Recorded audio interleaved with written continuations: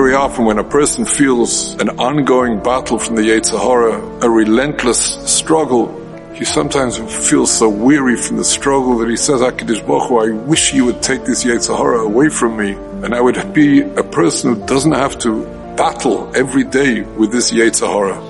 I want to share with you, Rabbi, a very interesting Gemara in Reich and Daf Lamed Beis. We all know that the Gemara says that the Yetzer Hara of Avodah Zarah, which is unfathomable to us, was incredibly powerful. In fact, in Sefer Dvarim, this is the main bulk of what Moshe Rabbeinu talks about, is the draw of Yetzer Hara when Yidden come to Eretz Yisrael.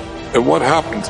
At the beginning of Bayis Sheni, Ezra, the Anshi Knesset Gdela, they broke the Yetzer Hara of Avodah Zarah. And the Gemara says, based on a pasuk in Nehemiah, that HaKadosh Baruch Hu is upset with Yehoshua, that hundreds of years earlier when he came into Eretz Yisrael, and he could have broken the Yetzer Hara, he didn't do so. Why didn't he do so? Yeshua felt, if I take away the Yetzer Hara of Avodah Zarah, people will not become greater, they'll become smaller. The Chazon Ish says such telling words, Notul ha-Yetzer hu notul ha-Chaim. A person who is bereft of a Yetzer Hara is bereft of life. Because without the Yetzer Hara to overcome, to just be a zombie who does without any temptation, to be a spiritual robot, for that we could be a malach b'shmei shemayim. It's overcoming the Yetzer Hara that makes us greater.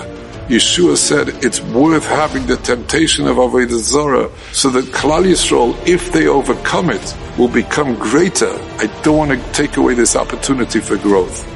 The Gemara says it was a miscalculation because it was an overwhelming Yetzer Hara that they couldn't deal with. But for us, the growth that we can come to if we struggle, and as much as we're successful, and as many times as we're successful, we're growing in ways that we can't even fathom.